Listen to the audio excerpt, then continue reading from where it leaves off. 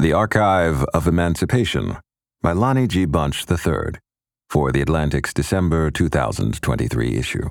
Read by Sean Christen for Curio. In all my years doing research at the National Archives, I had never cried. That day in fall 2012, I had simply planned to examine documentary material that might help determine how the yet-to-be-built National Museum of African American History and Culture would explore and present the complicated history of American slavery and freedom.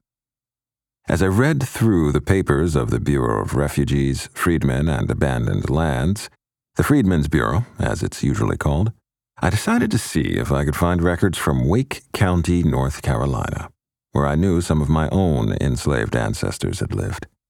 I had few expectations because I knew so little about my family's history.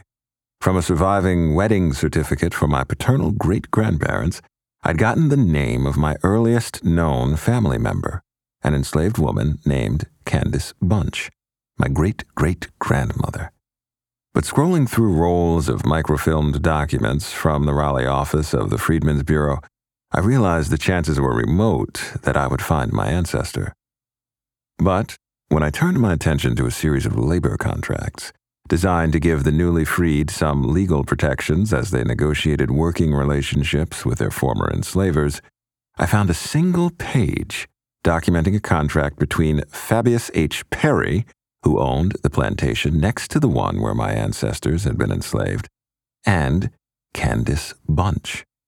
That page not only filled a void in my knowledge of my family's history, but also enriched my understanding of myself.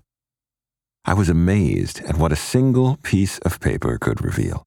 For 2 days of farm work in 1866, Candace received $1, and for 44 days of work in 1867, she received $11. The contract also revealed that her daughter, Dolly, was paid $3 for housework.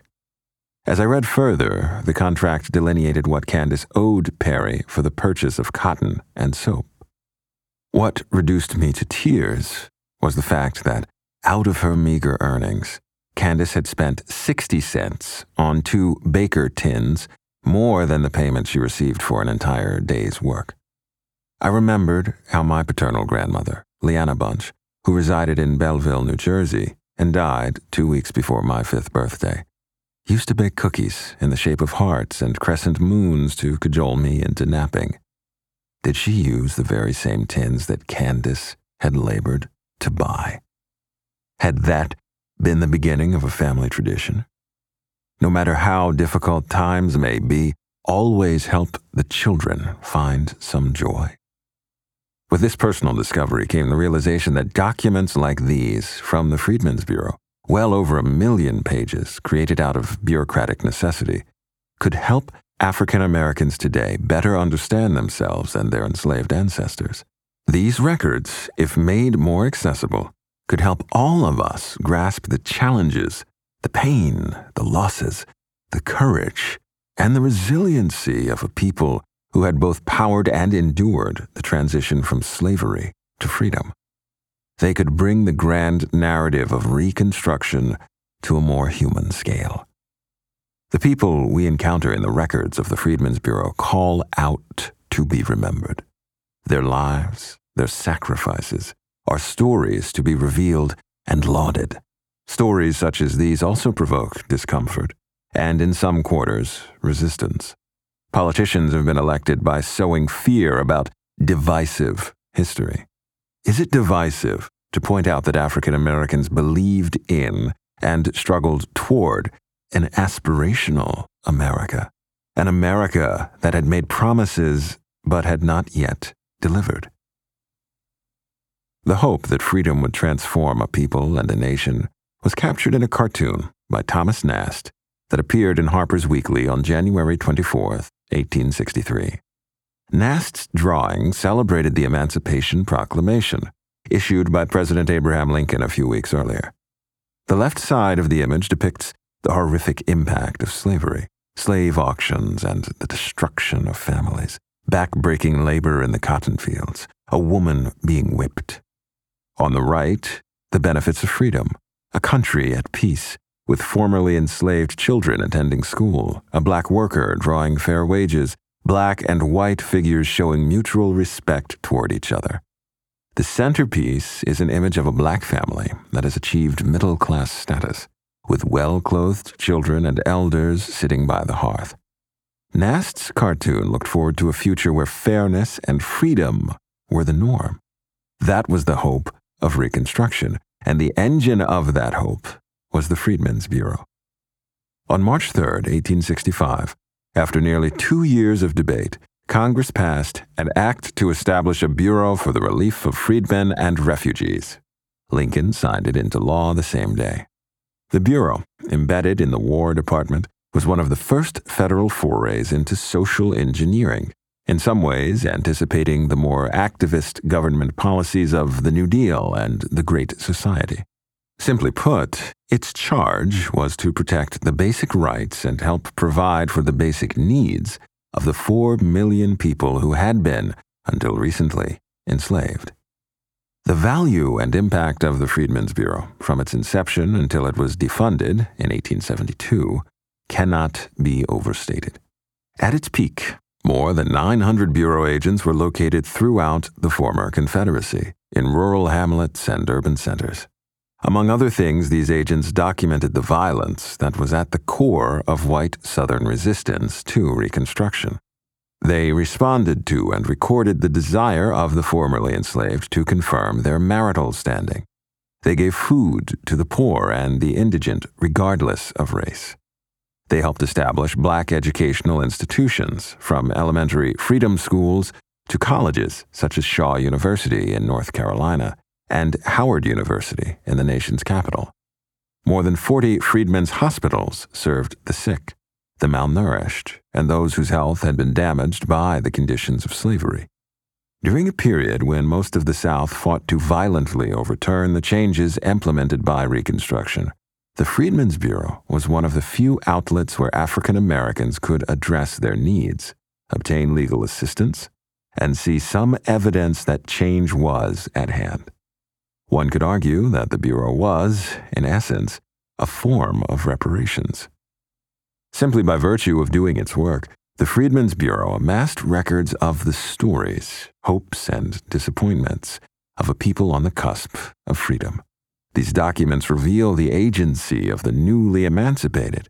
Freedom was not given, but was seized and created by people who made a way out of no way. But the documents underscore how difficult the struggle was.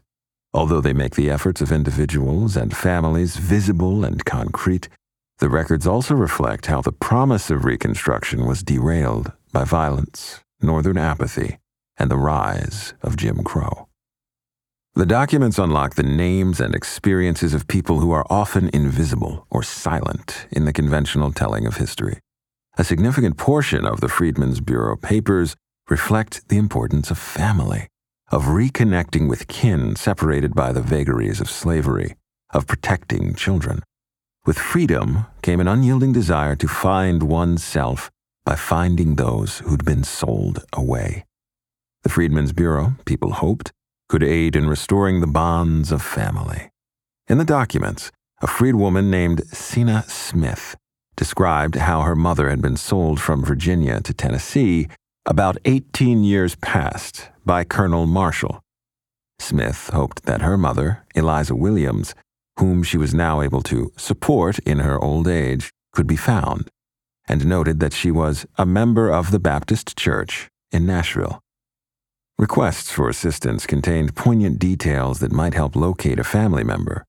A freedman named Hawkins Wilson wrote from Galveston, Texas, searching for his sisters, whom he had not seen in the 24 years since he'd been sold at sheriff's sale in Virginia. One of my sisters, Jane, he wrote, belonged to Peter Coleman in Caroline County. Wilson's letter expressed a belief that the Bureau could reconnect him with his family. I am in hopes that they are still living, and I have no other one to apply to but you. Wilson drafted an additional letter to be given to Jane. Your little brother Hawkins is trying to find out where you are and where his poor old mother is. I shall never forget the bag of biscuits you made for me the last night I spent with you." He continued by saying he had led a good life and had learned to read and write a little. He said that he hoped they might see each other, but added that if they did not meet on earth, we might indeed meet in heaven. Given that the letter remained in the files of the Freedmen's Bureau, it is unlikely that Wilson was ever reunited with his family. Numerous letters and depositions describe the frequent terrorist attacks aimed at controlling, intimidating, and killing the formerly enslaved. Some of the violence was random. Jacob Carpenter from Gaston, North Carolina, stated to an authority that he had been hunted through the town, dodging gunfire, and that his life was not safe at any time. Toby Jones of Wilkes County, Georgia, went to visit his wife. 2 men assaulted him. One, he recounted, caught me by the collar and struck me with his fist several blows in the face. He then picked up a rock and ran after me and said he would kill me. White vigilantes also conducted organized raids, focusing their ire on black teachers and ministers and those bold enough to vote. In Tennessee, churches were burned. In Arkansas, the schoolhouse for colored children at Phillips Bayou was burned down, and a teacher was ordered to leave. Night riders, vigilantes intent on violently enforcing white supremacy, struck at those who worked to bring change to the South. On the night of April 18, 1868, 20 mounted men attacked the home of William Fleming of Franklin, Tennessee. A few months later, in nearby Brownsville, a party of freedmen were assaulted on their way home and 4 of their members shot. The Freedmen's Bureau agent stationed in Tennessee noted that there is an organization who style themselves Ku Klux, and they are committing depredations on colored people, property, and outrages on their persons. The Bureau papers highlight the role of women during Reconstruction. Throughout the documents, one encounters black women demanding fair labor contracts, insisting on respect and common courtesy, seeking and providing educational opportunities, and fighting on behalf of their families. The paperwork exposes the violence and sexual abuse that were all too common in the lives of black women. When Harriet Kilgore of Chickasaw County, Mississippi, worked for her former enslaver, Landon Kilgore, in 1865, she was punished for working too slowly. "I told him I had done nothing for him to whip me. He said he wanted to whip me for some time and that I thought I was free." In September 1866, Rhoda Ann Childs of Henry County, Georgia, was beaten, tortured, and ravished by an ex-Confederate soldier, in part because her husband had served in the goddamned Yankee Army. Amanda Willis was forced out of her mother's home near Springfield, Tennessee, and taken by a white man who brought me down into the woods and had forcible connection with me. Women fought back. In Wilkes County, Georgia, in May 1866, Tempe Hill, a freedwoman, saw a white man strike another black woman, her sister-in-law, Lydia Hill. She left her work in the field and confronted him with the intention of fighting him and to take up for her color. She struck the assailant with a chunk of wood. The notion of access to education and to American history through an African-American lens was central to the creation of the National Museum of African American History and Culture, which opened in 2016. I was its founding director. The effort to create the museum ultimately led to a project to make Freedmen's Bureau records available to the broader public. To begin the process of creating the museum, it was essential to understand the knowledge base of future visitors. For 2 years, starting in 2005, the museum conducted surveys throughout the country, reviewed an array of specialized reports on America's understanding of its past, and organized on-the-street interviews that focused on young, diverse participants. The data revealed that respondents had strong and conflicting views about the role, impact, and continuing resonance of slavery in American life. Almost everyone believed that slavery was an important story. Many felt that the museum should focus on how slavery shaped the African American experience and the way that slavery, America's original sin, was an essential element in the founding and evolution of the United States. An equal number felt that, Although it was once important, slavery had little meaning and relevance for contemporary audiences. I remember vividly the day when a black woman, returning from church, greeted me as we passed on the street. She thanked all those involved in building the museum. But as she hugged me, she whispered, "Whatever you do, don't talk about slavery." To her and others, the museum had a chance to help folks get beyond slavery, to no longer be constrained by a past that some felt was embarrassing. What this divide made clear to the museum staff was the need to centralize slavery and freedom as forces that helped define and continue to influence American politics, culture, and economics. But that would not be enough. The museum needed to humanize slavery so that visitors would recognize the strength and resiliency of the enslaved. Besides slavery, members of the public were most interested in understanding their own family history. Today, programs like Finding Your Roots on PBS and commercial services like Ancestry.com have made personal history accessible and engaging. But in 2005, the way forward was less clear. In due course, the museum would establish the Robert Frederick Smith Explore Your Family History Center. As we considered the center's role, the staff realized that the biggest contribution would be to help illuminate the lives and histories of the enslaved. The obstacles to families trying to recover the stories of enslaved ancestors were immense. For one thing, African Americans were not enumerated by name prior to the 1870 census. The best way to get beyond this barrier lay in the Freedmen's Bureau documents. Generations of scholars, including Ira Berlin, Thavolia Glimpf, and Eric Foner, had researched the wealth of information that these papers contained and published scholarly monographs for academic audiences. But access to this trove was too important to be left in the hands of professional historians, or made possible only for those who could travel to the National Archives in Washington, D.C., which owns and houses the original records. This understanding led to the creation of the Freedmen's Bureau Project, whose aim was to create a digital portal that would make the Bureau documents searchable by name and subject. Suddenly, hundreds of thousands of personal histories would be available not only to scholars, but also to families in search of their ancestors, and by extension, in search of themselves, helping people find not embarrassment, but strength and inspiration in their enslaved ancestors. That portal could not have been built without an effective collaboration involving the museum, the National Archives, and a pioneering genealogical resource, Family Search, an organization dedicated to helping all people discover their family history. One major challenge was the need to review and transcribe upwards of 1 million pages of documents. Transcription was essential because the records, written in 19th century cursive by many different hands, are difficult for contemporary audiences to read.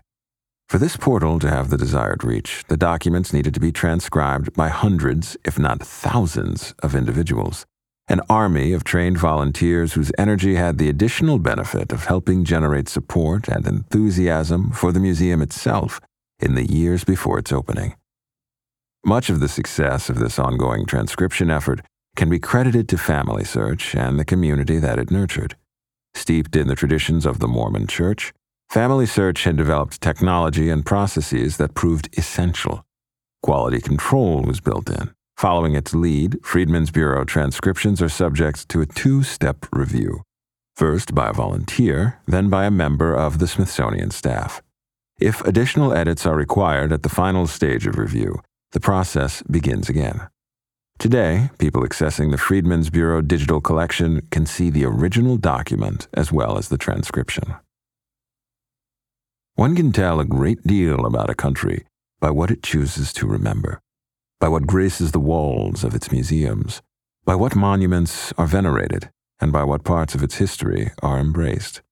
One can tell even more by what a nation chooses to forget, what memories are erased, and what aspects of its past are feared. This unwillingness to understand, accept, and embrace an accurate history shaped by scholarship reflects an unease with ambiguity and nuance, and with truth. One frequent casualty of such discomfort is any real appreciation of the importance of African American history and culture for all Americans. Why should anyone fear a history that asks a country to live up to its highest ideals, to make good to us the promises in your Constitution, as Frederick Douglass put it? But too often, we are indeed fearful. State legislatures have passed laws restricting the teaching of critical race theory, preventing educators from discussing a history that might make our children feel guilty about the actions and attitudes of their ancestors. Librarians around the nation feel the chilling effects of book bans. Some individuals who seek to occupy the highest office in the land fear the effects of an advanced placement class that explores African American history, a history that, as education officials in Florida have maintained, lacks educational value, a history that does not deserve to be remembered. There's no reason to fear a history that, while illuminating the dark corners of America's past, also displays values and expectations that are central to America's identity: resiliency, family, education, fairness. The voices within the Freedmen's Bureau papers demonstrate how the African American fight for access to education, economic opportunity, and basic human rights created paths that benefited all Americans. Rather than running from this history, we should find in it sustenance, understanding, and hope. In the end, we can't escape the past anyway. What Joe Louis said of an opponent applies to the legacy of history. You can run, but you can't hide. That was The Archive of Emancipation by Lonnie G. Bunch III from The Atlantic on November 13, 2023. Read by Sean Crisden for Curio.